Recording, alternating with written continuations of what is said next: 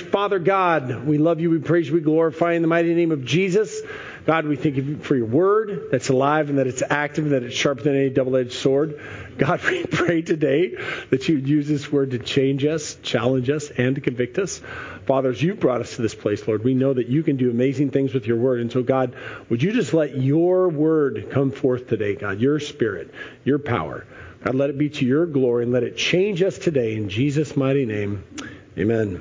We'll be in Matthew chapter 15 this morning, verses 1 through 20. Then the scribes and the Pharisees who were from Jerusalem came to Jesus saying, "Why do your disciples transgress the tradition of the elders?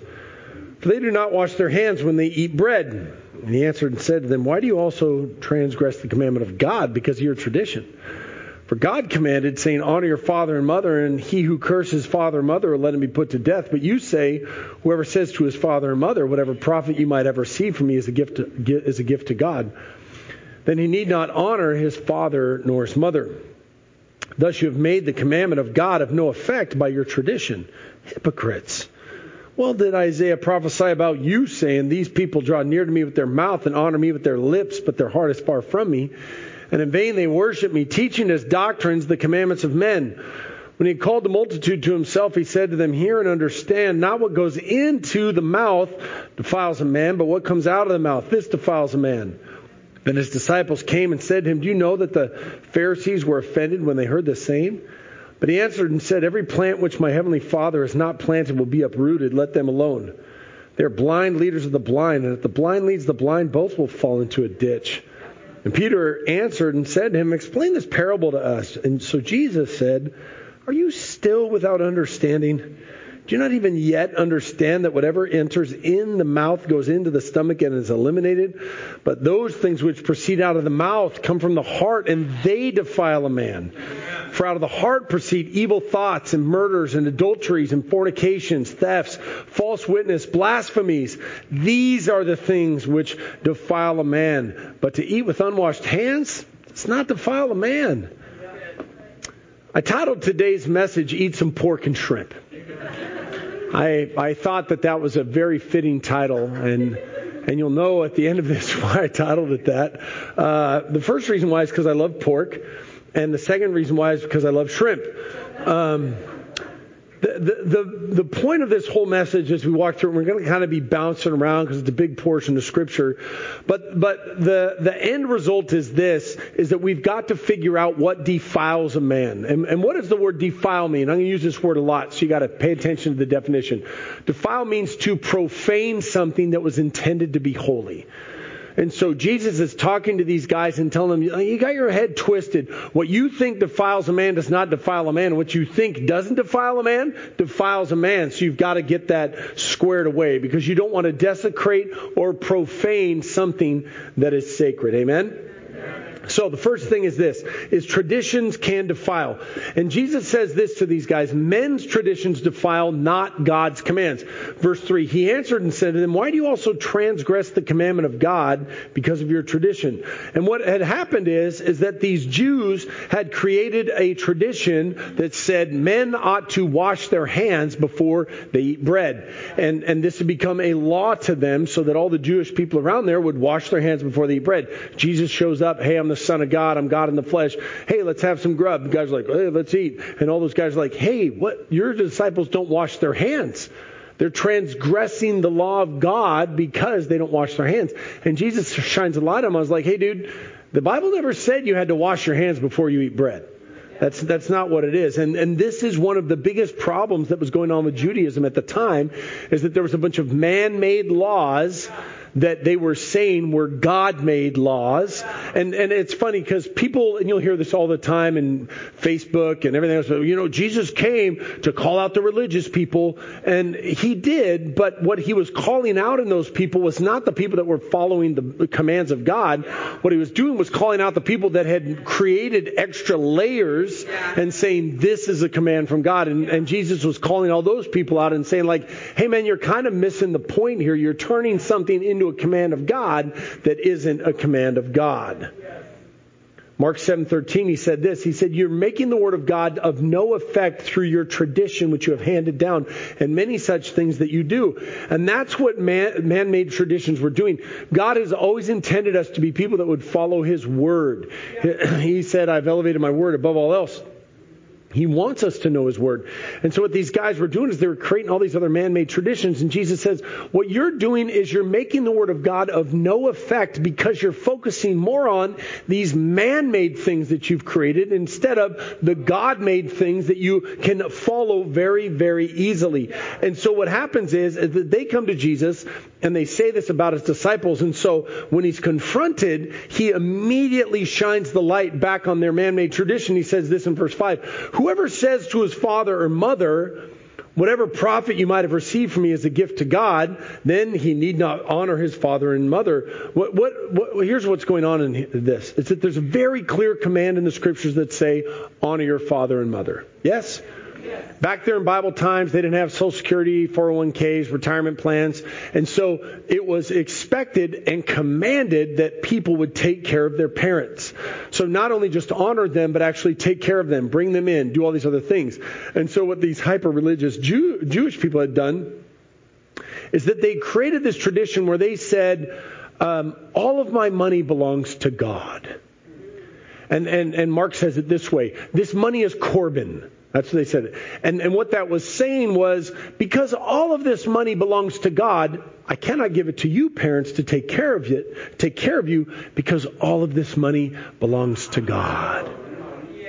And I mean, there's a spiritual implication that we've said many times. All of our money, yes, it does belong to God. But the man-made tradition that they had created was being able to say, this all belongs to God, put you at a defensive position to people and say, so I don't have to take care of you, mom and dad. In effect, Jesus says, nullifying the clear command of God, which is to honor your father and your mother. You've created this man-made tradition that has an appearance of godliness, but it's not. You're nullifying the clear command of God at the expense of this man-made tradition that God never said, all the money belongs to me, don't take care of your parents. He said, all the money belongs to me, honor your father and mother. Yes. But the man-made tradition was taken away from that. Let me say this. There are good biblical traditions and there are bad traditions. The Bible's very clear about it. 2 Thessalonians 2:15. Therefore, brethren, stand fast and hold the traditions which you were taught, whether by word or our epistle. 1 Corinthians 11:2. Now I praise you, brethren, that you remember me in all things and keep the traditions just as I delivered them to you. See, Paul encouraged the early church to hold true traditions. The Bible's not very clear about what those traditions were, but what is clear is that there were traditions that Paul said, keep these ones. This is what we do. This is our tradition. This is how Christians have been doing church, so we're going to continue to do church this way. But he also says that you should stay away from people that don't keep the traditions. He says in 2 Thessalonians 3:6, withdraw from every brother who does not walk according to the tradition. Some traditions are good, but some are bad. Look at Colossians 2:8. Colossians 2:8 says this, beware lest anyone cheat you through philosophy and empty deceit, according to the tradition of men, according to the basic principles of the world, and not according to Christ. And so Paul makes a distinction here between godly traditions that are good. Some people would argue extra biblical traditions. What I'm saying is that there's cultural traditions that exist within Christianity that are good and godly. Yes. Nothing wrong with them. But he makes the distinction and says, now man-made traditions that keep you from godliness and keep you from God, stay away from those ones. Those ones are no good whatsoever. He says this in Colossians, Colossians 2:20 through 23.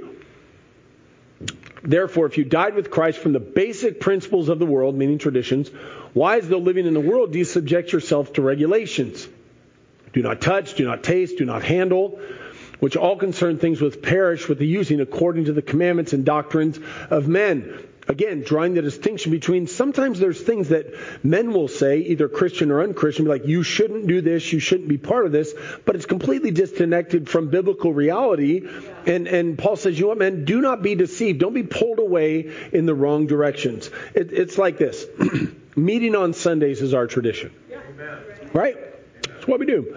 And there's some churches that meet on Saturday night and Sunday morning. It's their tradition. We will never have service on Saturday night.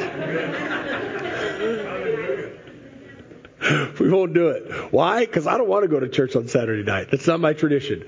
I can't celebrate Easter on Saturday night in the dark. I can't do that. Just my tradition. Is there anything wrong with people meeting at church on Saturday? No. You can have Friday night church. You can do whatever you want, man. My tradition, though, is that I like church on Sunday mornings. That's just my tradition. There's nothing wrong with that. It's not a commandment. The order of worship that we have, it's not a commandment. We always come together and we have, an announcement, a few songs. We do our giving. We do some more announcements. Then we do preaching. What if we started with preaching? Yeah, it would be out of order. You guys are like, what? Why is he starting with preaching? That's very clear within the Bible that there was preaching and there was giving and there was worship. All those things are part of a Christian worship service. But our tradition is, we worship and then we do the word. If we flipped it, it wouldn't be like God would be like, well, you can't do that out of order. Right? It's not a commandment. It's a commandment to worship. It's a commandment to go to church. It's a commandment to listen to sermons. But it's not a commandment to do those things in a certain order. It's just our tradition. There's nothing wrong with it. When we do fasts at this church, or we have revivals or retreats, or all these things are just kind of part of our fabric of what we do as Christians. They're all good, but they're not a commandment. We don't say like, well, if you don't go to the men's retreat, you're not a Christian. But you still should go, right?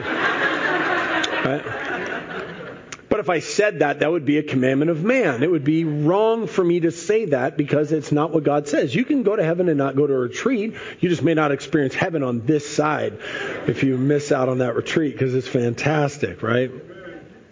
Turning them into a commandment from God is when you start to defile the Word of God. I make the Word of God of none effect when I start to make these man-made rules to satisfy whatever sense of, I want to have over something instead of letting it be of God.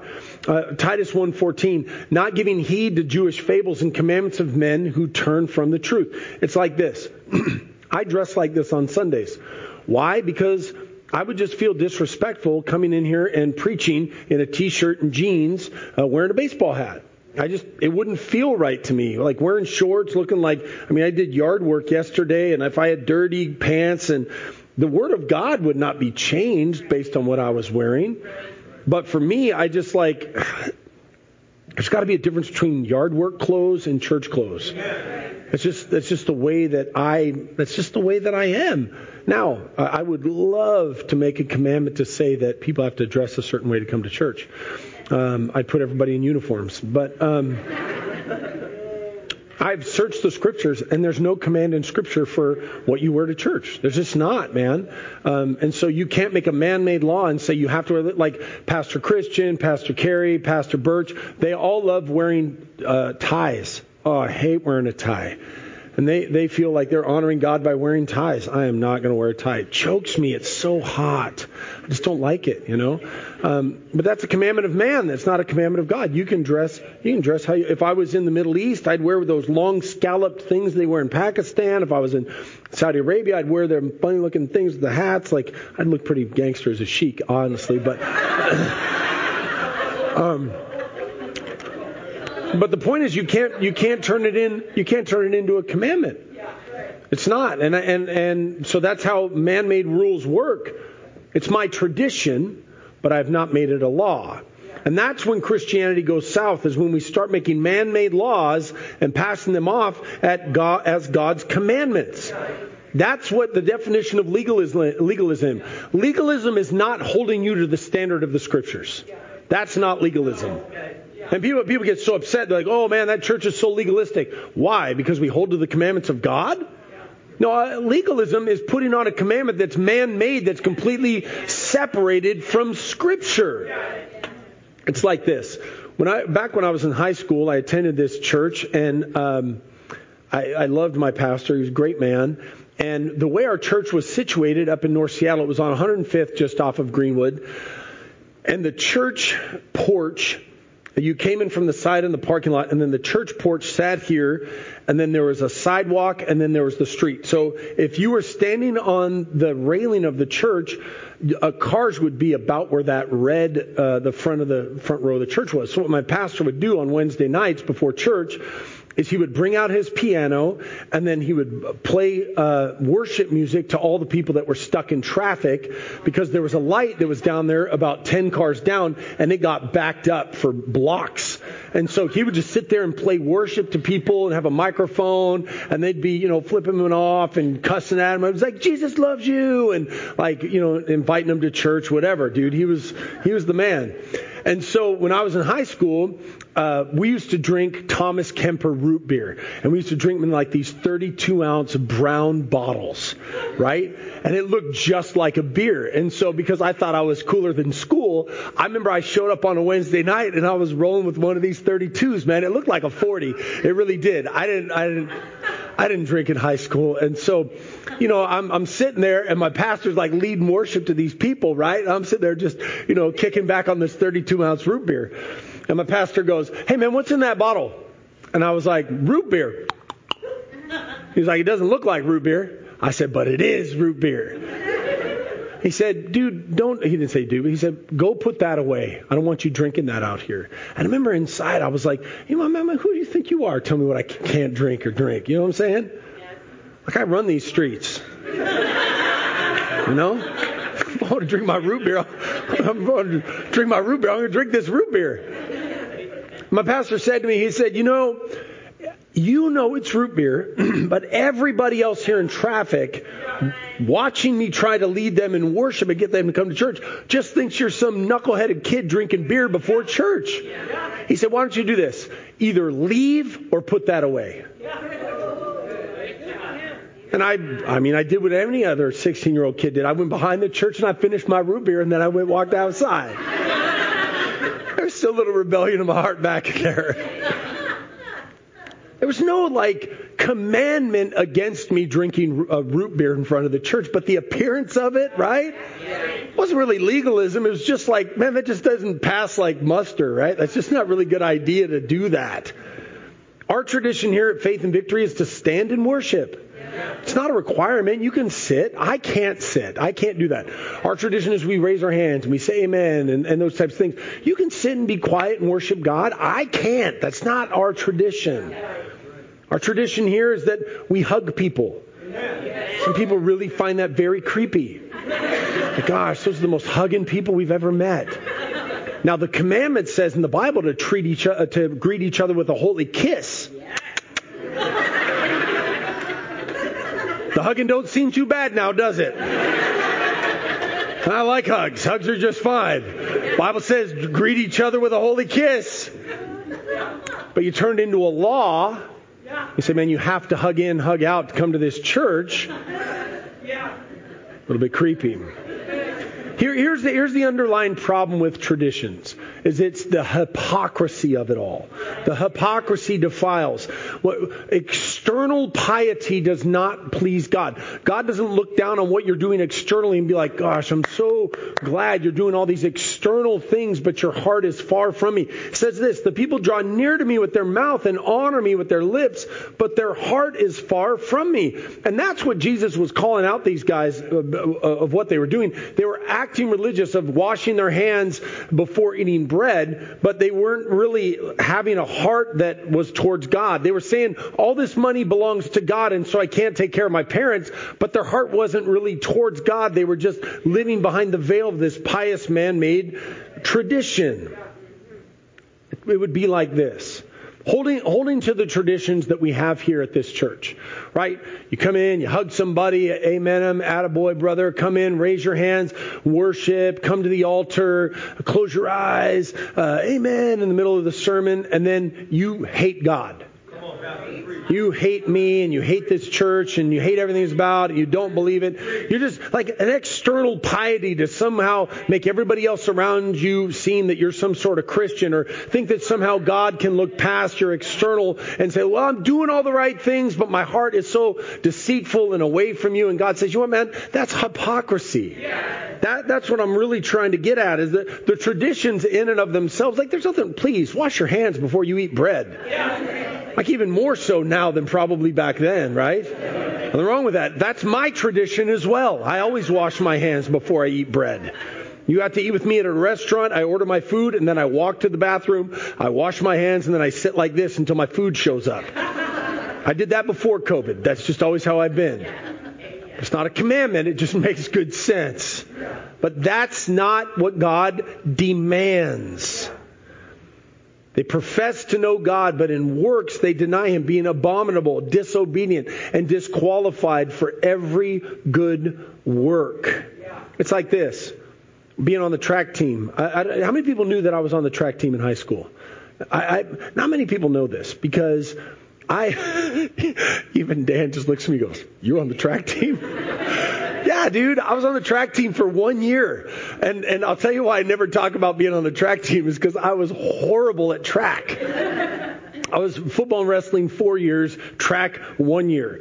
And I just wanted another letter. I wanted something to do. And so I remember going to track practice. And at track practice, there was like one or two coaches and like 60 kids. And so I did shot put and discus. And so you go over to the shot put pit. And the coach isn't even there. Like the seniors are just trying to train you and teach you how to do it. And so I'm just like, and doing that kind of stuff. And then you realize the coach isn't around. Nobody's paying attention. And so you'd go there for 10 or 15 minutes. Like, I'm going home. And then you just like go home. You're just not there for the whole entire practice. And then I figured out you don't even have to go to practice. You can just show up to the meets, wear the jacket, and make it seem like you've been at practice all week. And because everybody's disjointed, nobody really knows that you weren't at practice and that you weren't on the team. There's a sermon in there somewhere. I didn't have a problem wearing the jacket and pretending I was on the track team, but I really wasn't. I was just looking for something else. I hated it. It was dumb. I was no good at it. But I really liked the outward of having people think that I was on the track team. I'm not sure if you know this, but God doesn't like hypocrisy. He does not like it. There's some things the Bible is not clear on. There's one thing that the Bible is very clear on, and that is God does not like hypocrisy. He does not like you saying one thing and then doing something completely different. Now, I've got a few points of hypocrisy that I'm just going to touch on this morning. This isn't exhaustive. I don't want you to think like, well, he only said these 4, so I don't have to worry about anything else. There's still rotten hypocrisy in your life that you need to uncover, but here's 4 you can start with. Number 1, looking at other problems in other people before looking at the problems in yourself. Matthew 7:5, hypocrite, first remove the plank from your own eye, then you will see clearly to remove the speck from your brother's eye. What that means is look at the problems in you before you look at the problems in somebody else. God doesn't give you the scriptures and everything else to walk around and be like to everybody else.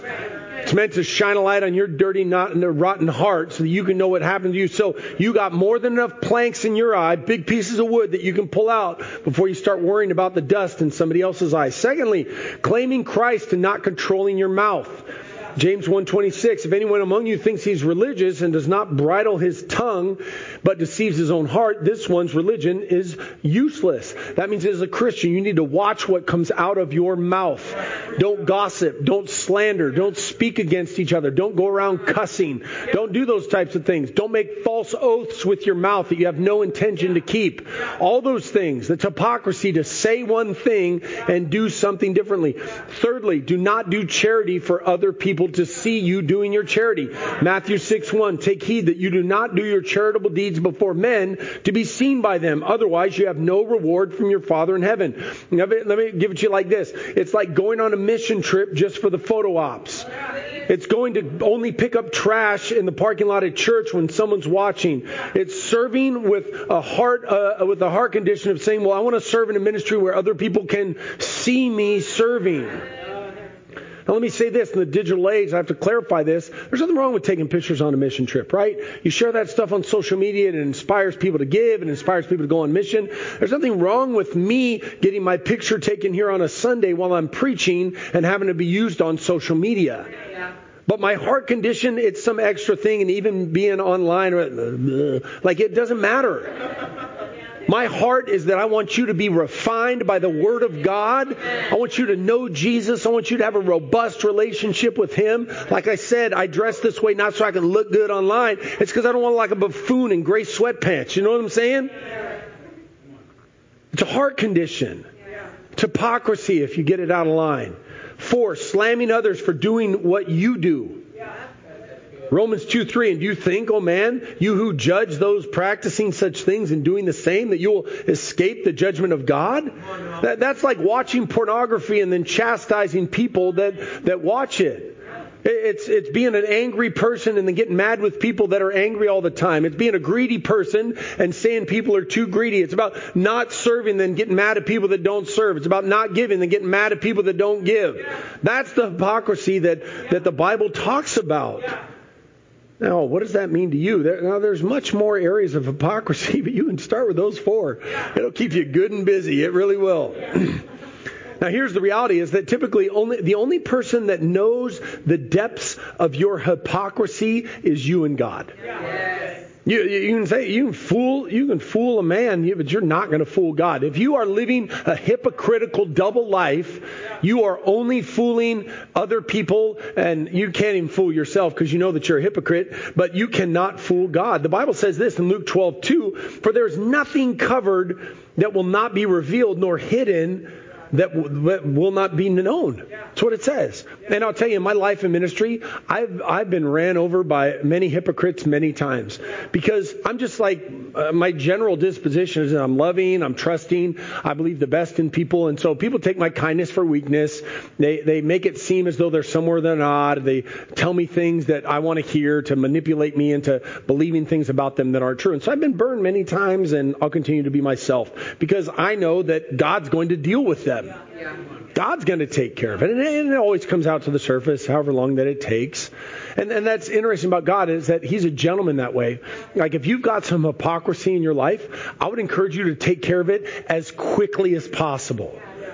Like if you know that there's something you shouldn't be doing that you're doing, and you're like, man, I am such a hypocrite, dude, deal with it now. Because if not, the Bible says that God's going to bring that thing out, not because He wants to embarrass you, but because He wants to refine you. And He wants to bring you somewhere into a place where you can walk in holiness and you don't have to be a liar anymore. I've had many times where people come to our church and they say things like, well, I just don't think I'm good enough for your church. I'm like, well, you do not know the people that attend this church. Whew. Man, we've got all manner of background of sin in this church. I mean, I look around here, I don't think there's one that we got missing, man. We got it all. We got it all. But one of the things that we do, which I encourage, which I think is really what makes our church precious, is that we don't lie to ourselves, man. And we don't lie to each other. We don't try to pretend things aren't the way that they are. Dude, if you're struggling with something, talk to a brother or sister and be like, dude, this is where I'm at, man. I did it again this week and I'm not doing well. You don't have to lie. No one comes in here and says, pretend you have it all together and then we'll love you. That's not how it works, man. You be honest, like, dude, this is what I'm struggling with and this is where I'm at. Help me walk. We're going to walk with you. We're going to pray with you, whatever. And that's what really God appreciates a whole lot more than this sense of like false piety of like, oh, well, I'm really squared away and I'm taking. No, dude, no, I don't expect. Please, I hope you don't expect that out of me because I don't expect that out of you. That's hypocrisy. 2 Timothy 3:13, but evil men and impostors will grow worse and worse, deceiving and be deceived. But you must continue in the things which you have learned and been assured of, knowing from whom you have learned them. And that's what imposters do, man. Imposters come in and pretend that they're Christians when they're not. They pretend they've been walking with God when they don't. Just because other people are hypocrites doesn't mean that you can be one.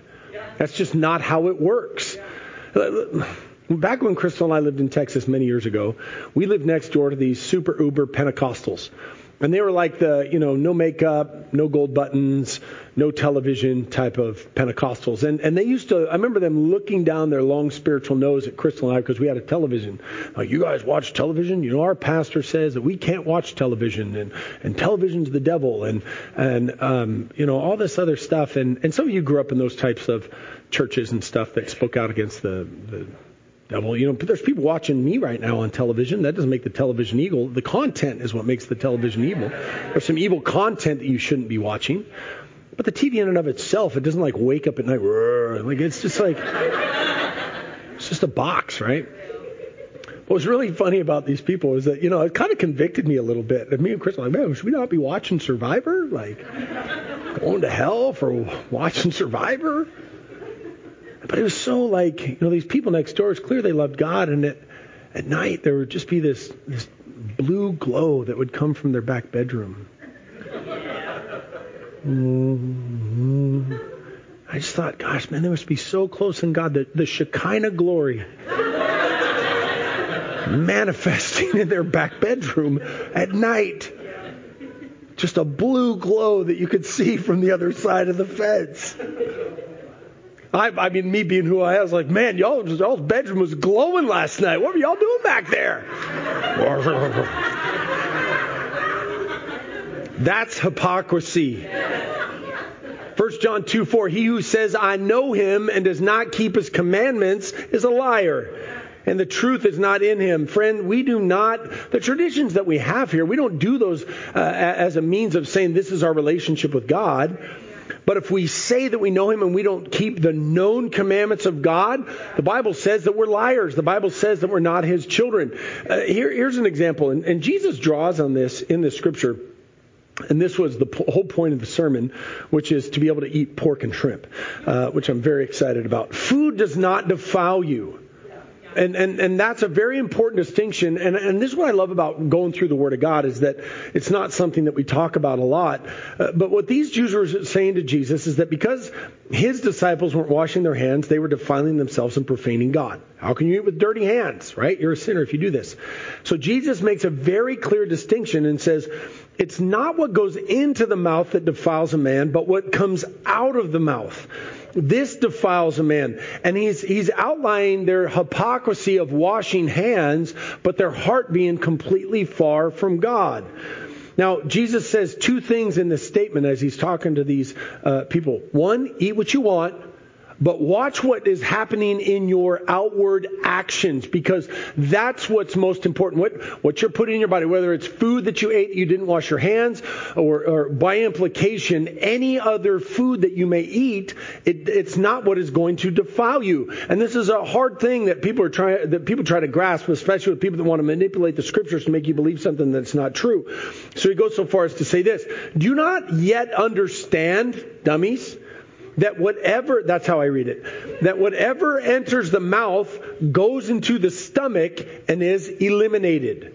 Now, the translation of that, the literal translation is, whatever you eat goes into the privy. A privy is a toilet. It's a latrine. And so our Lord and Savior makes a very clear distinction with these people and says, listen, man, whatever you eat, it's going to be eliminated. Like, that's not what is going to defile you. So why are you focusing so much on this? Why are you focusing so much on this? Now, the Bible makes it very clear that the dietary restrictions of the old law have been done away with. And this is transformative for those people as it is for us today, because Jewish law forbade eating many foods, pork or shrimp or shellfish or all these other things. And Jesus in this moment is speaking to these guys. I'm like, you know what, man? I'm going to destroy so much of you. We're actually going to destroy the dietary restrictions so you guys can be set free from that as well. The distinction is this, though, is that in the first century, you had converted Jews that could not free themselves to go and eat pork. So like, anybody here raised in a Jewish household or raised as a Jewish person? Okay, nobody. One person in first service said their grandparents were. I didn't grow up being told not to eat pork. I wasn't growing up told not to eat shrimp. I was told to eat whatever was put on the plate in front of you. That's how I was raised.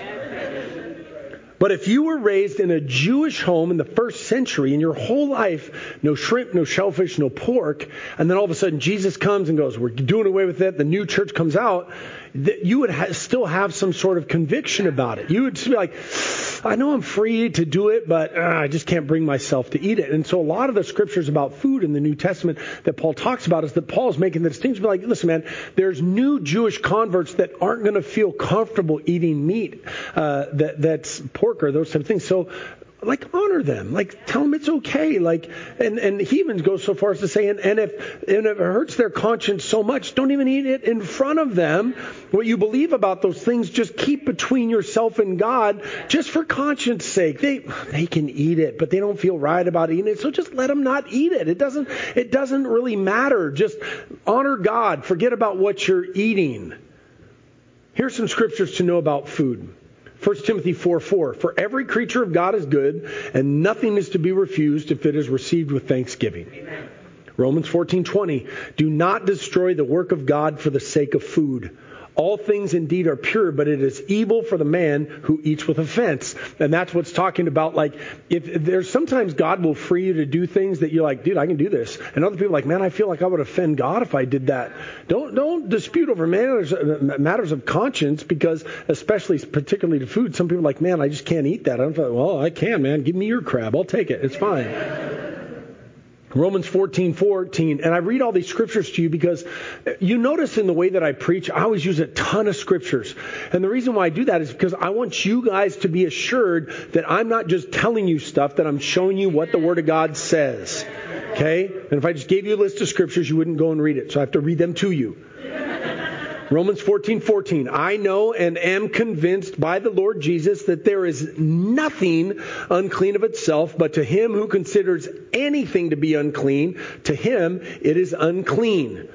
He even goes so far as to say this in 1 Corinthians, eat whatever is sold in the meat market, asking no questions for conscience sake. Peter had the same problem in Acts 11. And I heard a voice saying to me, rise, Peter, kill and eat. But I said, no, so Lord, for nothing common or unclean has at any time entered into my mouth. But the voice answered again from heaven, what God has cleansed, you must not call common. Now, why does this matter today? Why do I talk about this? Well, it's where we're at in the scripture, and I want to be honest about where it says. But there's also there's these other abject religious sects out there that try to teach you things that are extra biblical. And then what they do is they try to make you feel like you're not holy enough because of what they do. Like black Hebrew Israelites, they're super anti-pork. Seventh-day Adventists, Hebrew roots movements, Messianic Jews. And what they do is they make the Word of God of none effect, because they put these things on you that are not biblical based on the Scriptures. And so if you have people like this and they float around Facebook and all this other stuff. There's this gal that used to attend our church, and now she's trying to create a following on Facebook, trying to convince people about all this nonsense. I'm like, no. And so I want to teach you this stuff so that you can just take out that bacon and just be like, I know the Word of God. Pull out that crab leg from your back pocket and eat on that thing, man. I have no conscience at all about eating that stuff at all. This is why we have Easter ham. It's why we have Easter ham. 1 Timothy 4:3, forbidding to marry and commanding to abstain from foods which God created to be received with thanksgiving by those who believe and know the truth. Praise God, man. Here's the issue that Jesus is getting at. Is that the heart is what defiles, not food. It's not what goes into your mouth. It's what comes out of you what defiles you. That's what makes you. And there is very clear things that are sinful, that are against God, that you should have nothing to do with. That you're like, man, this thing is evil. Now, can I be honest with you? Okay, maybe not. Okay, if you don't want to go to this church after I tell you what I'm fixing to tell you, then whatever. But I'm not going to be a hypocrite about it. I smoke the occasional cigar.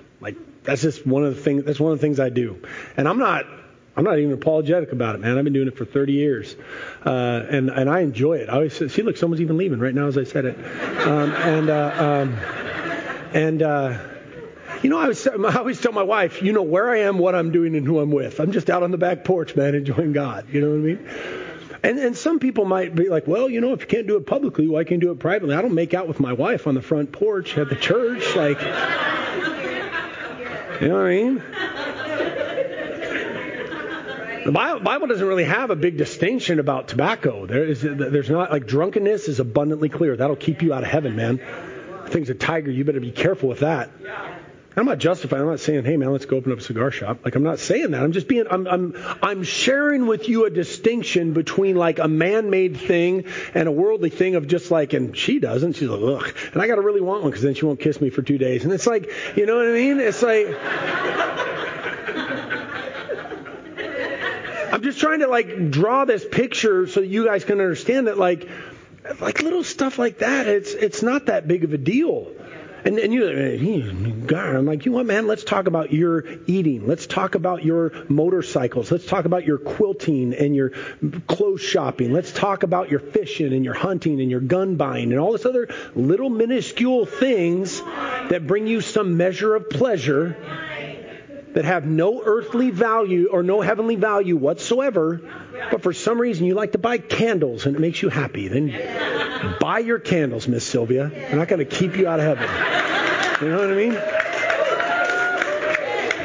mean? She smokes what she smokes. I smoke what I smoke. You know what I mean? Don't, everybody's going to be like, you know what Pastor said? Rah, rah, rah. Don't miss the... Can I be honest? Can I just be who I am? If you love me less, love me less. I'll come over to your house and I'll go through your cabinets and find something to condemn you for, okay?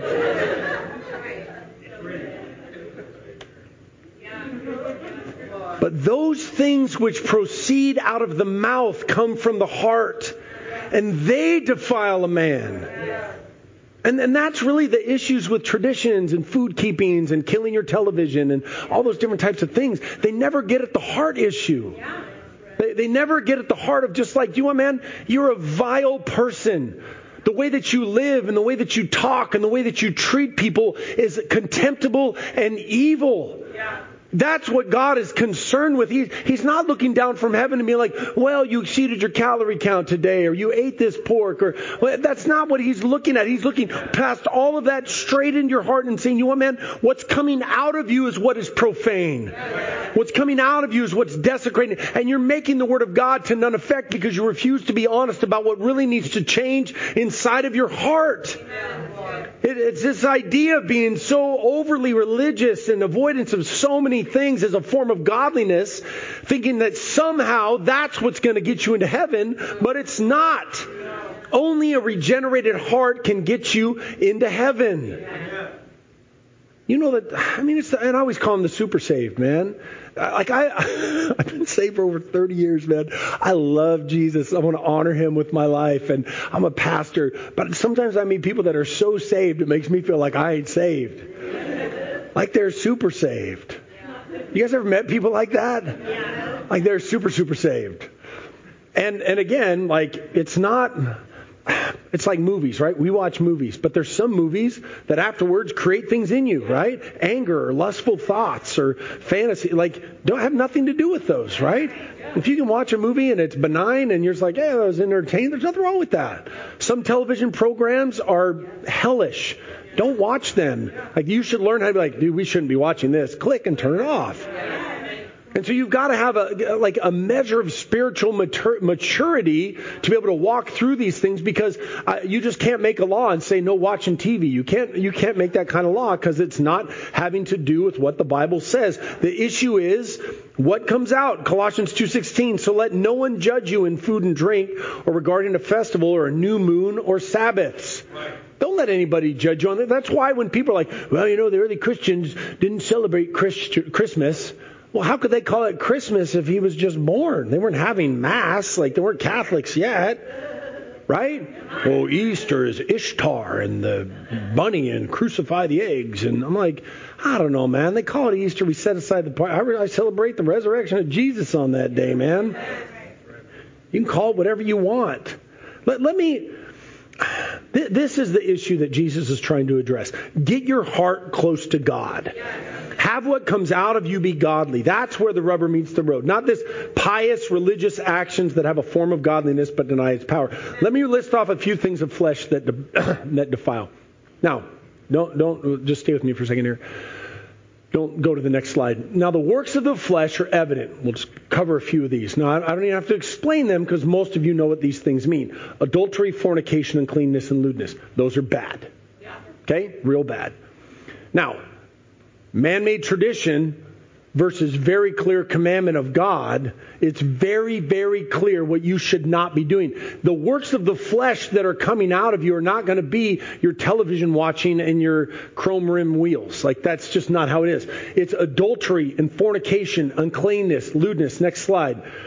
idolatry, sorcery, hatred, contentions, jealousies, outbursts of wrath, selfish ambitions, dissensions, heresies, envies, murders, drunkenness, revelries, and the like, of which I tell you beforehand, just as I told you in times past, that those who practice such things will not inherit the kingdom of God.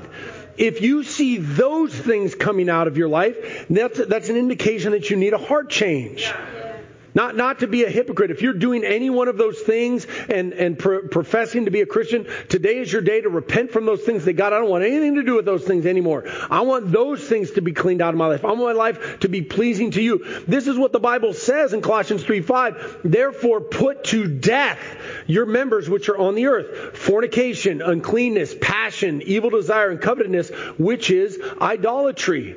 And going back to the clothes thing, I don't believe that God's going to come in and say you shouldn't have worn. Well, maybe some people you shouldn't have worn that, but like for the most part, He's going to look past all that and look straight into the heart and be like, you know what, man, I appreciate the fact that you're all suited and booted, but your heart is deceitfully wicked.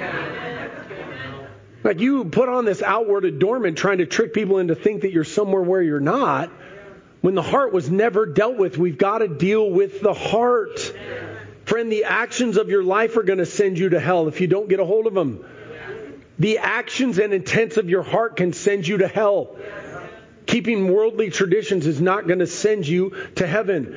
This is what the Bible says, 2 Timothy 2:22. Flee also youthful lusts. Pursue righteousness, faith, love, peace with those who call on the Lord out of a pure heart. Galatians 5:16, I say then, walk in the Spirit, and you shall not fulfill the lust of the flesh. 2 Corinthians 7:1, therefore, having these promises, beloved, let us cleanse ourselves from all filthiness of the flesh and of the Spirit, perfecting holiness in the fear of God. 1 Corinthians 6:18, flee sexual immorality. Every sin that a man does is outside the body, but he who commits sexual immorality sins against his own body. Ephesians 4:22, that you put off concerning your former conduct the old man which grows corrupt according to the deceitful lusts. Titus 2:12, teaching us that, denying ungodliness and worldly lusts, we should live soberly, righteously, and godly in the present age. And that's what we should be doing. Denying ungodliness in this present age. Not worrying about traditions and food and those types of things, because that doesn't pay the bills, man. What pays the bills is heart change, a pure heart before God. And as we close this sermon today, this is what I hope, man. I was pretty vulnerable today. And I know that last week we talked about forgiveness of sin and those types of things. And so my prayer is that you will stay close to God, stay in the Scriptures, and that you don't use this as some sort of justification to go out today and go get ripped tore up, because that's not what I'm saying at all. Message of the sermon is work on your wicked heart. But eat some shrimp and pork while you're doing it. Amen? Amen. Would you close your eyes and bow your heads, as is our tradition? You don't have to. It's just our tradition. Do it.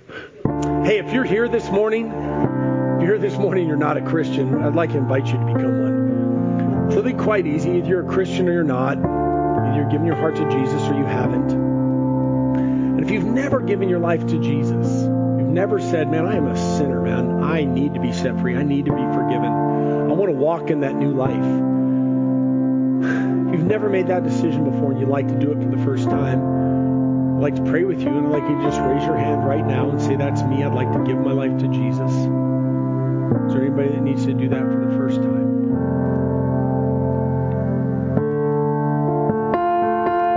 Now, maybe you've made that decision before. Or you'd say, you know, Pastor, that was a long time ago. I gave my life to Jesus, but I took it back. I've been living for myself. I've been living like the devil. But today I want to rededicate my life to Jesus. Today I want to come back to Him. If you want to rededicate your life to Jesus today and come back to Him, you want to raise your hand right now. We'll pray with you as well. I see that hand. Praise God. Is there anybody else? Now, if you'd like to, you can come up front. Someone will pray with you about that this morning. Yeah, you can. If it feels weird, you don't have to, but if you want to, you can come up. Someone will pray with you, or even after service.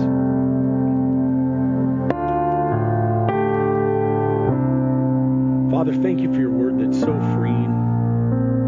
God, it gives us freedom to live. same time, it keeps us in check of how we honor you with our lives, God. Father, today we submit to you once again, God. We give you our hearts. God, and through the power of the Holy Spirit, we know that we can walk in a way that doesn't defile you. And we thank you for that power of the Holy Spirit. In Jesus' name. We'd like to thank you so much for joining us today online. We want to encourage you to like our Facebook page, follow us on social media. If you're a regular watcher of Faith and Victory Online, would you please send us a message because we want to get to know you. We want to be connected with you. Make sure you like and share this video, and we'll see you next week at Faith and Victory Church. We love you. Have a great day.